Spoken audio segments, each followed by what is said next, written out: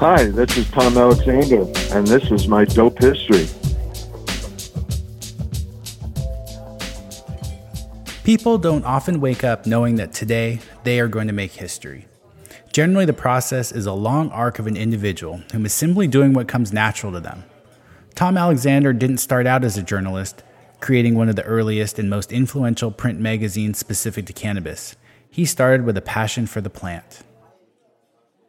For me, it's like meditation. I mean, gardening in general is like a meditation, and it's a peaceful, you basically escape from the everyday craziness, and you can do a Zen type thing. And that's what gardening in general is for me. But the cannabis plant is really a magical plant.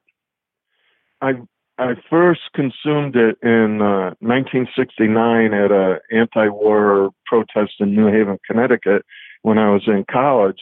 And what's ironic is a year before that, when I was in high school, senior in high school, I was a jock, and even in college I was still a jock. But in high school I was a real straight jock. And this kid accused me of consuming and selling cannabis, and I put him against the wall and I threatened him. And then a year later, I was in college, and these Vietnam vets had just came back from Vietnam.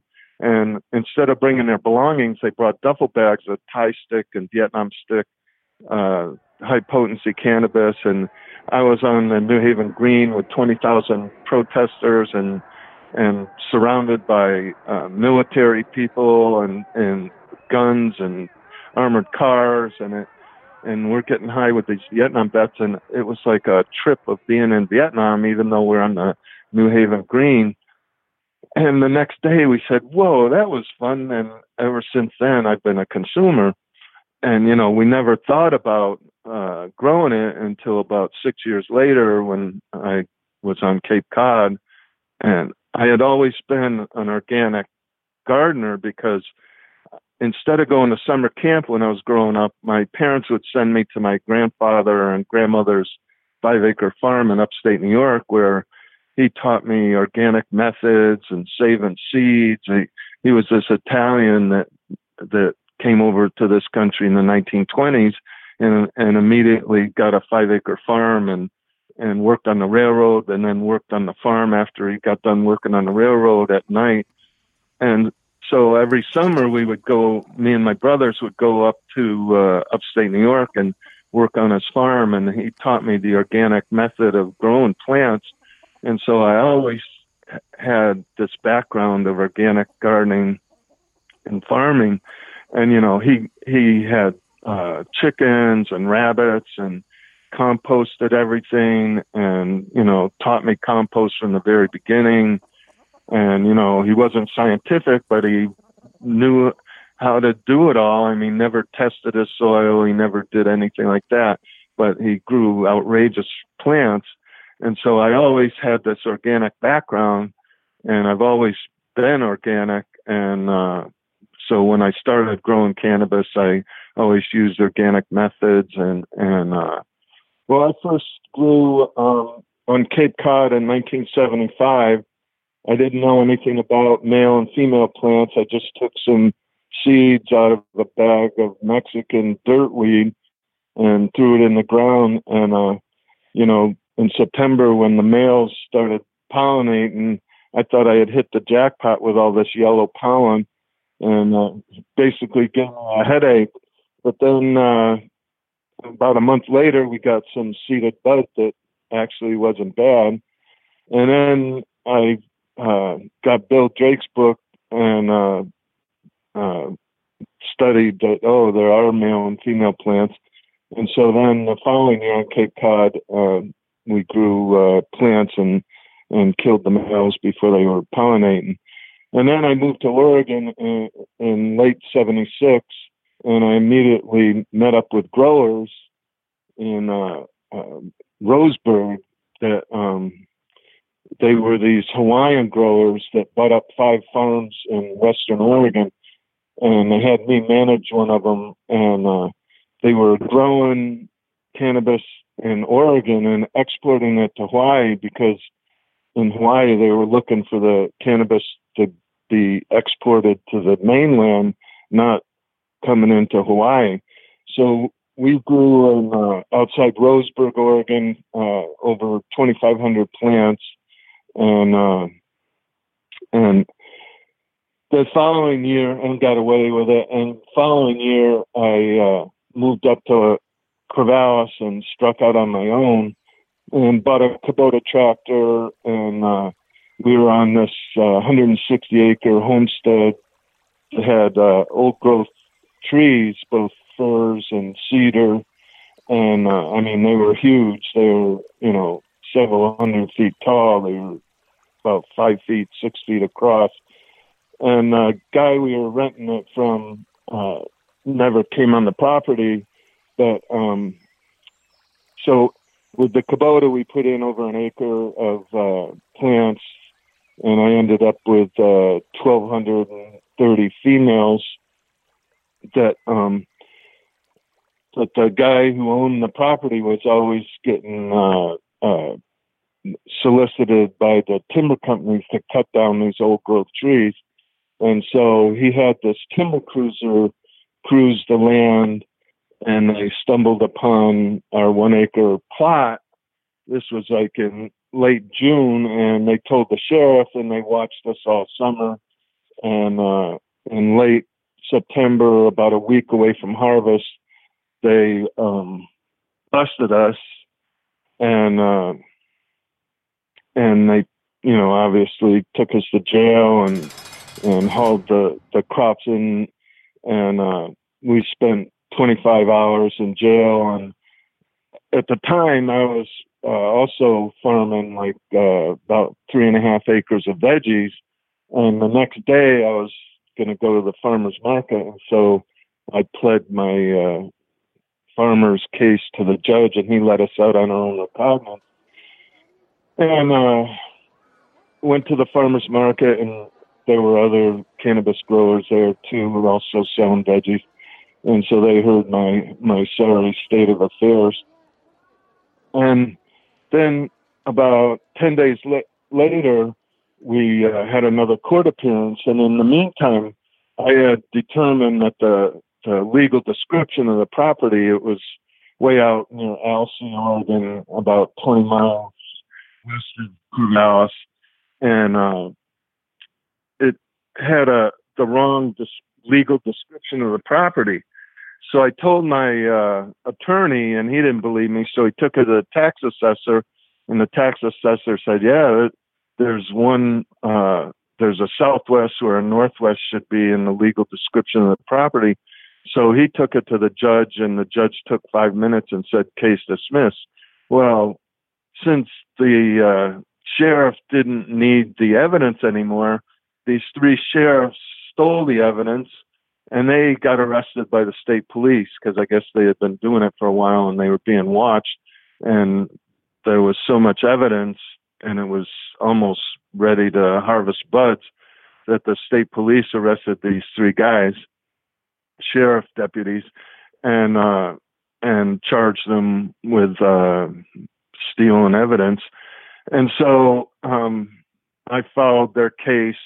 It was in Corvallis, Benton County Sheriffs, and the DA, they pled no contest, and the district attorney said, Your Honor, I think they should be given leniency because they suffered enough and they lost their careers, and I suggest 3 years probation. And so that's what the judge gave him. Well, I was outraged because I was facing 20 years in the slammer and a $100,000 fine. And so I was going to write a book, but all my grower friends said, no, do a ongoing journal. And so I, under the kerosene lantern of our little one-room cabin out in the boonies, I did a really crude 16-page first issue of Sends Me a Tip in April of 1980. And I took it, and I think we printed up like 1,200 copies and took it down to Humboldt and Mendocino. After being arrested and navigating through the legal process, many people would have folded. However, Tom took the proverbial knob and turned it up to 11 with the creation of Sensimilla Tips. In a time that predated cannabis forums, YouTube tutorials, podcasts, and even the internet, Sensimilla Tips was an invaluable resource. Through the scant pages of this publication, Sensimilla Tips provided the catalyst for many advancements in the cannabis growing community. Word of this resource that was dedicated to cannabis cultivation quickly spread from grower to grower, down the hillside and into the valleys below. New generations of growers learned about emerging techniques like Sea of Green. They learned about lighting advancements, principles of organic farming, and other innovative cultivation practices. Sensimilla Tips was worth its weight in gold to the growers lucky enough to get their hands on a copy. There were a couple books, Bill Drake and Ed Rosenthal in the late 70s. There were a couple books, but there was High Times really didn't do cultivation articles. They did more fluff pieces, and they were leaning towards cocaine and acid and mushrooms, and cannabis was sort of a sidelight. And so it had the hard cultivation info that was lacking for people. And then in my publisher's notes, I would get political, but then the articles, the first couple issues, I wrote all the articles, and I basically wrote about the way I grew and organics and photos of my plants and how I pinched them, and then I also took photos from friends' crops, and because I continued to need photos, I grew another couple of years. But then when it became successful, I had so many grower friends that would let me take photos of their crops. I didn't have to grow anymore. I just concentrated on publishing. I think we printed up like 1,200 copies and took it down to Humboldt and Mendocino, and it literally sold out in a couple days. And I got into some stores, and then so that convinced me that there was a market for it. And so I kept doing these crude copies. I mean, it was on newsprint and not really professionally designed, and it was real funky and down home. And so then it just kept getting more popular, and then growers started writing stories, and it basically took on a life of its own. All the way across country, Canada, and even Europe, I hooked up with a distributor up in Seattle called Homestead Book Company, that their claim to fame was the mushroom kit, where they sold the psychedelic mushroom kit, but they also sold drug books and magazines, and they basically got it all over the country. And that was, I think, 1982. I hooked up with them. So after 2 years, they took me on, and then I got a couple more distributors. And then when I got on national TV and Donahue and Geraldo and the talk shows of the 80s, it just really took off, and I got into bookstores and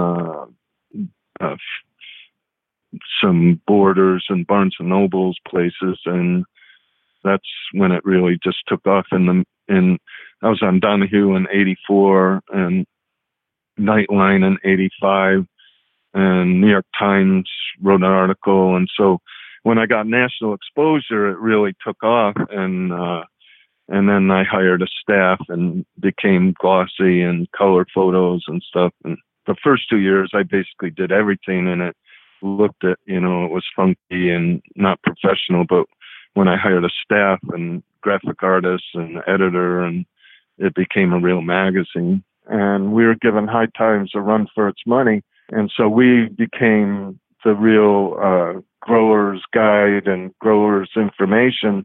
And, this is in the mid 84, 83, 84, 85.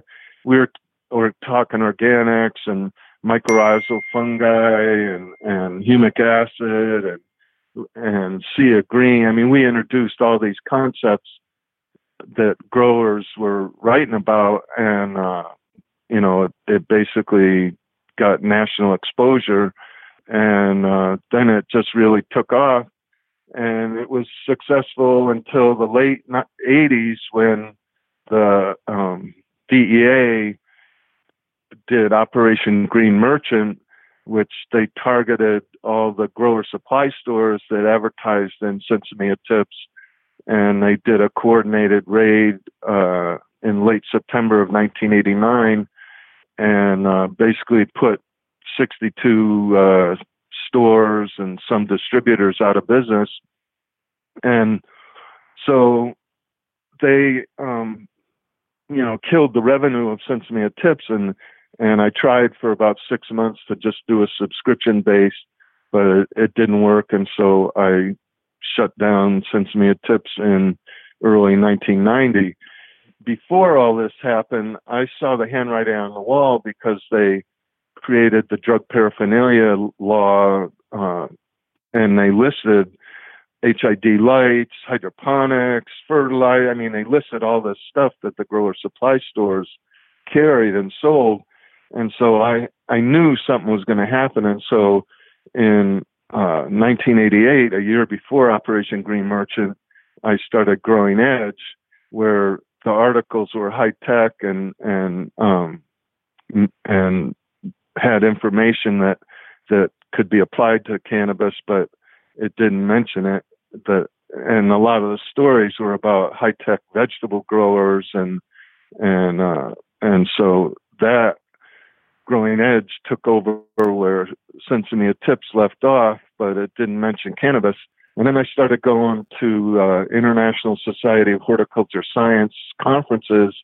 Took me to 20 countries all over the world where they had the latest research on controlled environment agriculture and greenhouses and hydroponics and stuff like that. And that had the latest research on high-tech methods. And so Growing Edge for 20 years just was even more popular than Sinsemilla Tips. At its peak, Sinsemilla Tips had 21,000 circulation, but Growing Edge was 45,000 circulation. Drugs are menacing our society. They're threatening our values and undercutting our institutions. They're killing our children. We have increased seizures of illegal drugs. Shortages of marijuana are now being reported. 1 in 12 persons smokes marijuana regularly. Drug use is even higher among the age group 18 to 25, most likely just entering the workforce. Some used to call drugs harmless recreation. They're not. Drugs are a real and terribly dangerous threat to our neighborhoods, our friends, and our families. Tonight, I'm announcing a strategy that reflects the coordinated, cooperative commitment of all our federal agencies. It just means punishment that is swift and certain. If you sell drugs, you will be caught, and when you're caught, you will be prosecuted, and once you're convicted, you will do time. Caught, prosecuted, punished. We need more prisons, more jails, more courts, more prosecutors. So tonight I'm requesting altogether an almost $1.5 billion increase in drug-related federal spending on law enforcement. Our nation has zero tolerance for casual drug use. Operation Green Merchant was a new approach in the war on drugs. The primary focus of the raids were aimed at licensed business owners who sold indoor growing supplies such as HID lighting, watering systems, and other accessories. These raids were conducted under the premise that these products, with legitimate legal uses, were being used to grow illegal cannabis, making the shop owners just as guilty as the street dealers. On October 26, 1989, federal agents executed Operation Green Merchant with raids on hydroponic stores in 46 states. By nightfall, 119 people had been arrested, over 6,500 cannabis plants destroyed, and 7 businesses were seized. Tom Alexander was one of those business owners. So when Operation Green Merchant happened, they took my store and basically did civil forfeiture, and to civil forfeiture is basically legalized stealing of property because they don't have to charge anybody with a crime. They basically confiscate the merchandise, and to fight to get it back, you got to put 10% bond up of the value of the property. And they took like $75,000 worth of merchandise. I had to put up $7,500 to fight to get it back. And I was going to do a speaking tour around the country to try to raise money to fight these guys.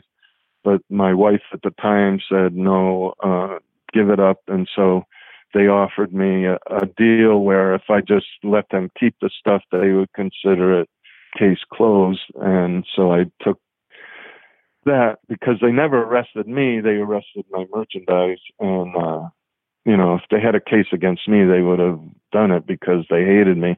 When I went on these TV shows and radio talk shows and stuff, I was always debating DEA guys and congressmen and local sheriffs and stuff. And so they hated me because I gave a logical argument, a lot of the same arguments that are used today that now make sense. I don't know, for some reason it didn't make sense back then, but they hated me. They used the civil forfeiture of that drug paraphernalia law, the federal drug paraphernalia law, which listed HID lights and hydroponics and fertilizers and drip irrigation. It lists all this common gardening stuff. And in the statute, it allows civil forfeiture of that merchandise without ever charging anybody with a crime. And then to get it back, you have to fight them in court. And the basis of the civil forfeiture is your intent. And the way they nailed us was I had a manager and an employee, both were Vietnam vets, and they cased the store out and somehow found that they were Vietnam vets. And in our weekly meetings, I would always tell them, look, if they mention the magic word of cannabis, or back then we called it marijuana, if they mention marijuana, you throw them out of the store and say, don't ever come back and don't sell them anything. And my employees, oh yeah, they'd shake their head. Yeah. And so the DEA cased the store out, determined that my two employees were Vietnam vets, and came in a month before being merchant and said, we're Vietnam vets, we have post-traumatic stress syndrome, and we need lights to grow marijuana, cannabis. And my employee said, well, we can't sell you anything if you're going to do that. And they got into this dialogue about Vietnam and blah, blah, blah, blah, blah. So and the way I found all this out is my lawyer got transcripts of the wiretap of the wire that they were wearing. And after half an hour, the DEA goes, well, we want to grow tomatoes.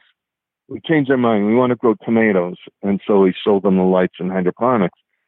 Well, the judge who wrote the civil forfeiture warrant said they should have known, the employees should have known that the DEA agents were going to grow cannabis. Yet they were lying. They weren't going to grow anything because, but somehow my employees, were guilty of selling them equipment to grow cannabis, even though they had no intent of growing cannabis. But they used that one sale to say that the intent of my employees selling them the equipment was to grow cannabis. And so that was the basis of stealing my store and destroying my business. And, it's totally unfair. It took me a while to accept the fact that I got ripped off. I got ripped off by the sheriffs when they stole my crop and as evidence, and then I got ripped off by the DEA stealing my store.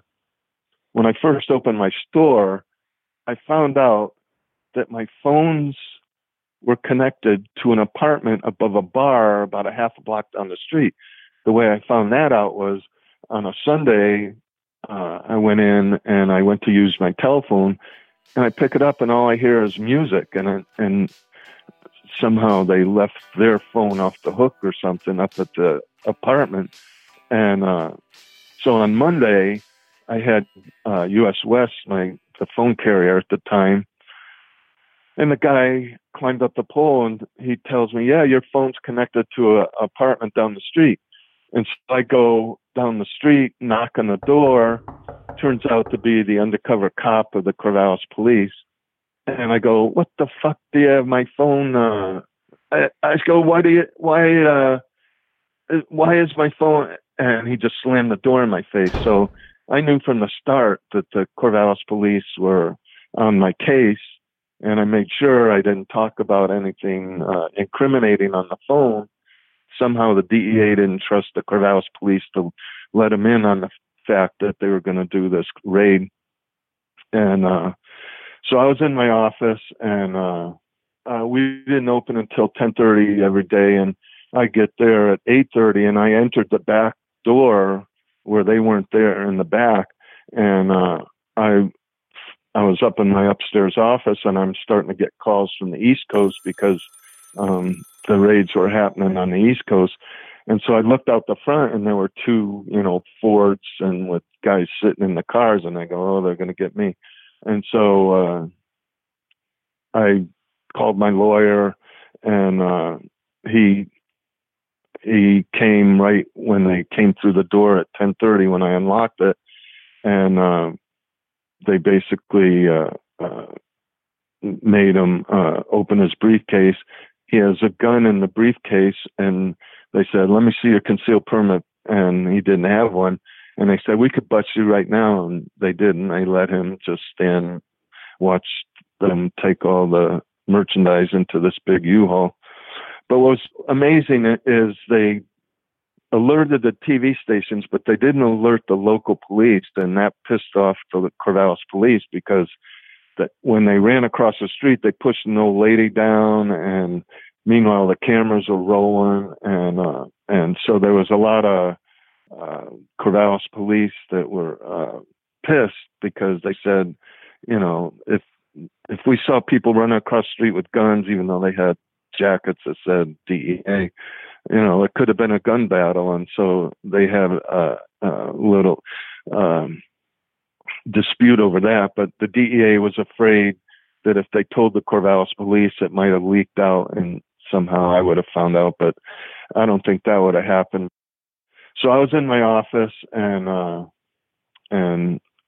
they took, I had a big safe, and they took the money out of the safe, but they eventually gave it back. I don't know why they did that, but I guess my lawyer negotiated that part of the deal.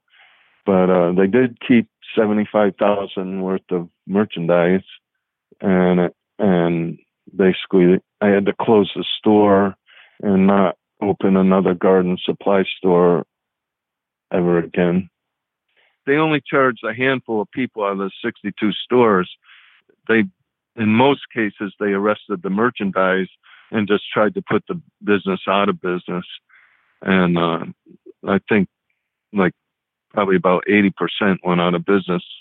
Bloomington Wholesale in Worms Way and Bloomington Wholesale in the Midwest had some problems, but those were the only distributors that really, and both of them had retail stores, so that's how their connection.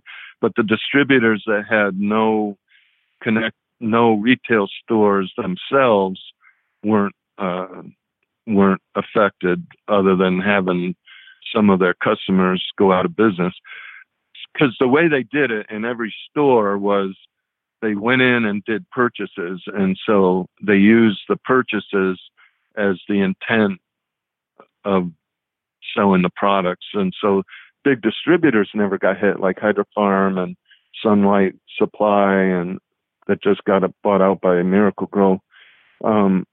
They continued to advertise on Growing Edge, and the consumers still bought Growing Edge. It basically, for every store they took out, 3 or 4 opened up. I mean, it was like a whack-a-mole situation where every store that they took out, several opened up in its place. So it defeated whatever purpose they were trying to accomplish. And they never really went after stores again after that. In the decades before cannabis was sold on an open and legal market, there existed a tight-knit group of local farmers who were skeptical of all outsiders and fearful of any helicopter in the sky. This truth repeated itself throughout the country, but even more so in the Emerald Triangle of California.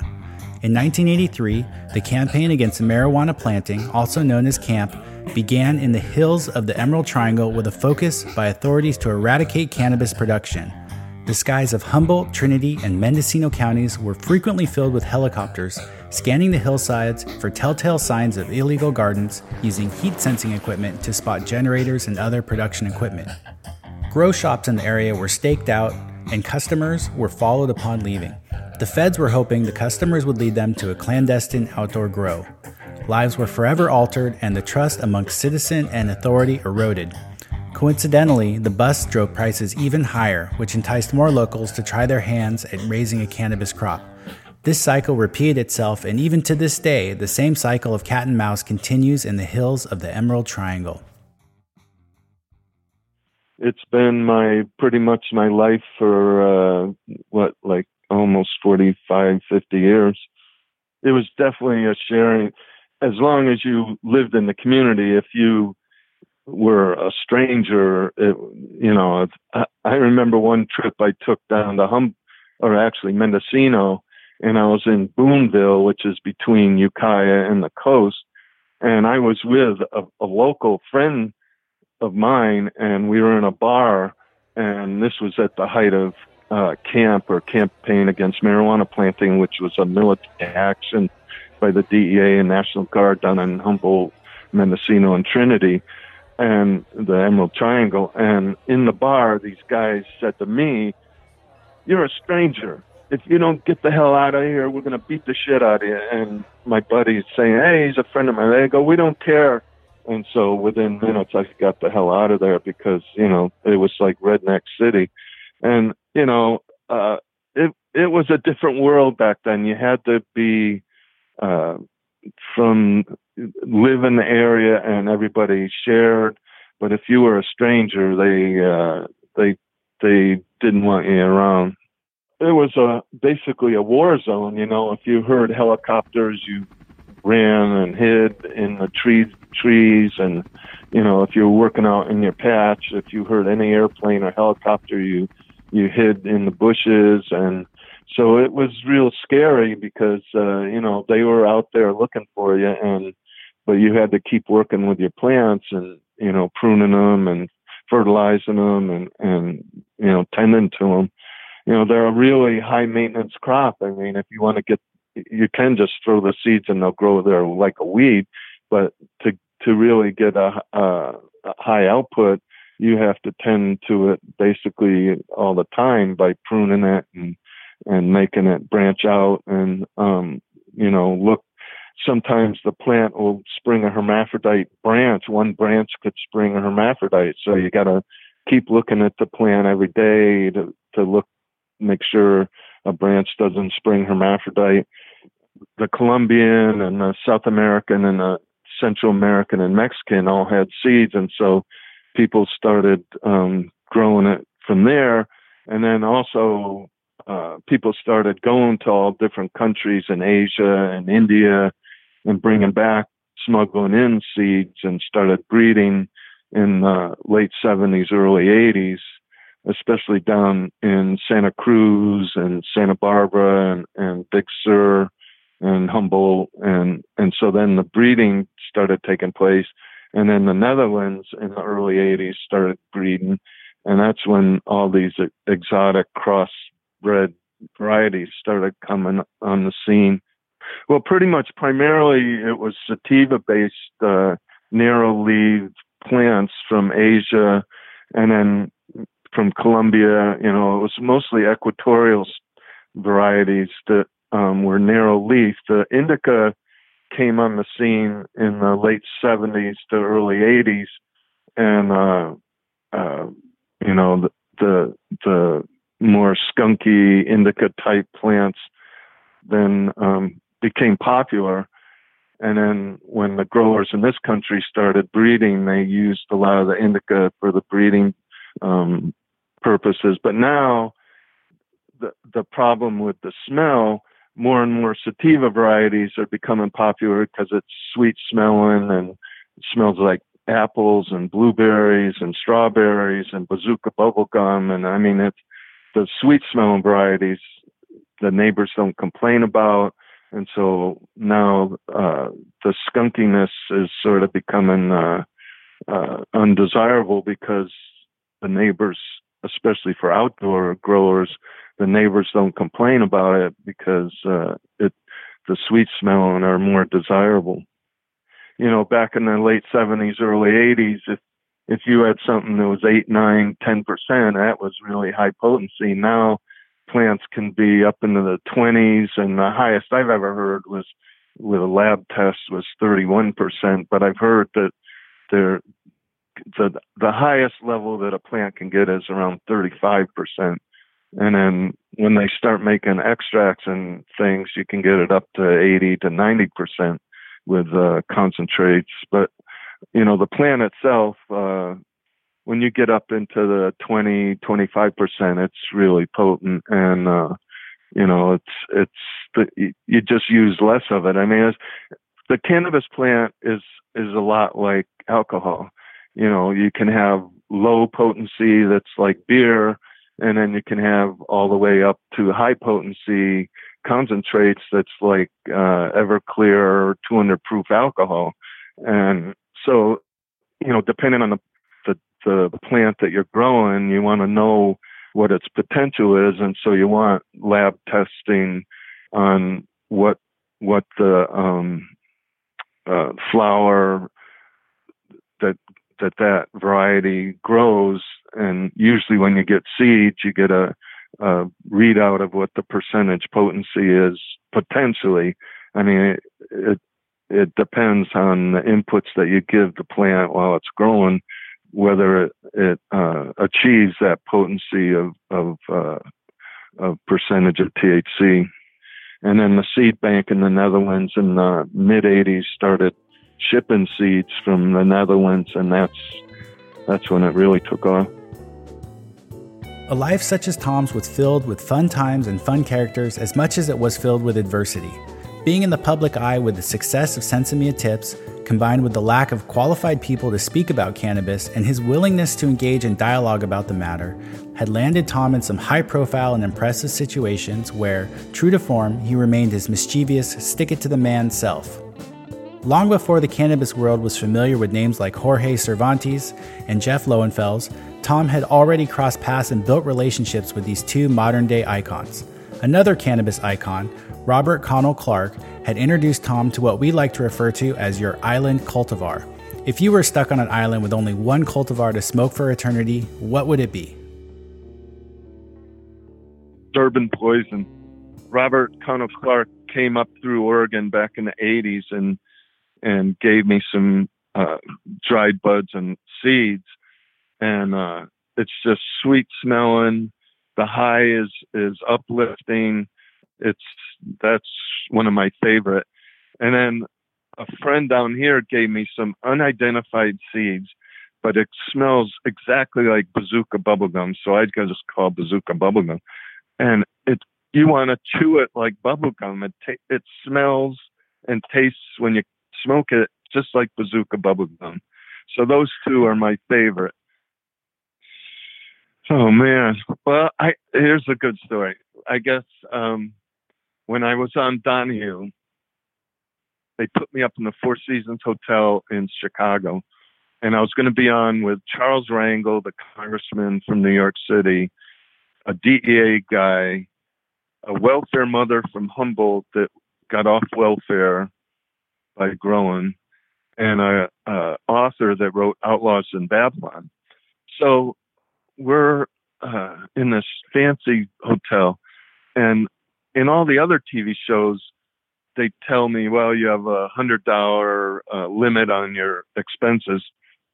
Here, they didn't tell me that I had a limit.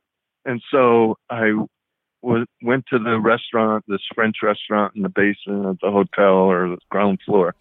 And I looked over and I said, man, that woman looks like a candidate for a person to be on Donahue. So I went over and I said, are you going to be on Donahue? She said, yeah. And then I looked over here and I said, that's the other guy that's probably going to be on. Because the reason being, everybody was in suit and ties and fancy. It was a fancy French restaurant and we were in hippie garb. And so I said, look, did they put a limit on your expenses? And they said, no. I said, well, I have some friends. Do you have friends? Let's call them and have a party. And so we threw a party and wrote it all off on our room expenses. And then the next day we were on Donahue together. Then in the mid-'80s, all kinds of books started happening. Jorge Cervantes, George Van Patten came into my grow shop in '83 and said, I'm going to write a cultivation book. I said, oh, great. Well, come in when it's done.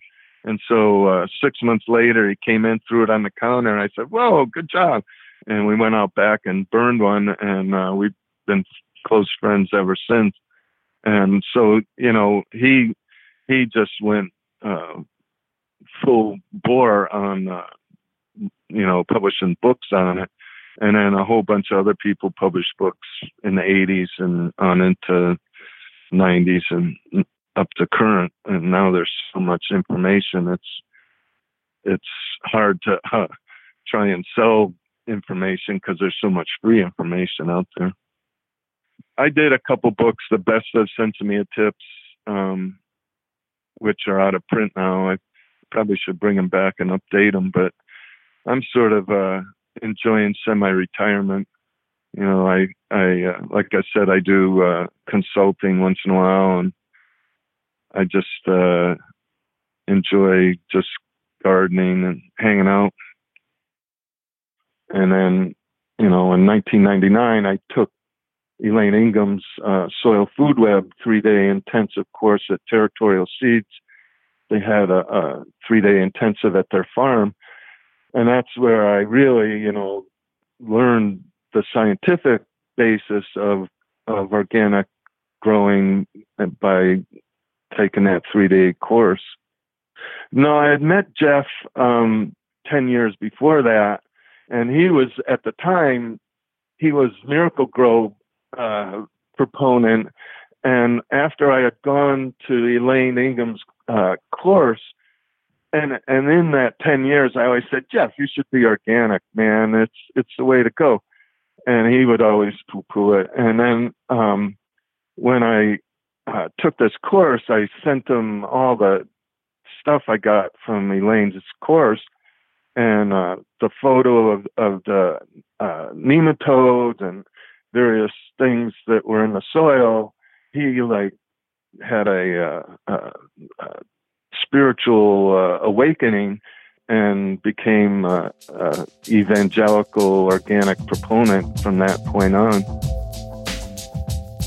Over the past half century, Tom Alexander has seen and done a lot. He has been arrested for growing thousands of cannabis plants. He had his grow store, his livelihood stolen from him by the DEA without charges being pressed. He even saw the rise and demise of Sensimilla Tips and Growing Edge, but it made no difference in regards to the passion Tom Alexander has for the cannabis plant.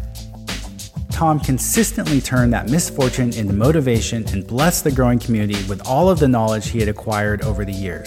Through his magazines, television appearances, and subsequent work, Tom Alexander has earned an undisputed place in dope history.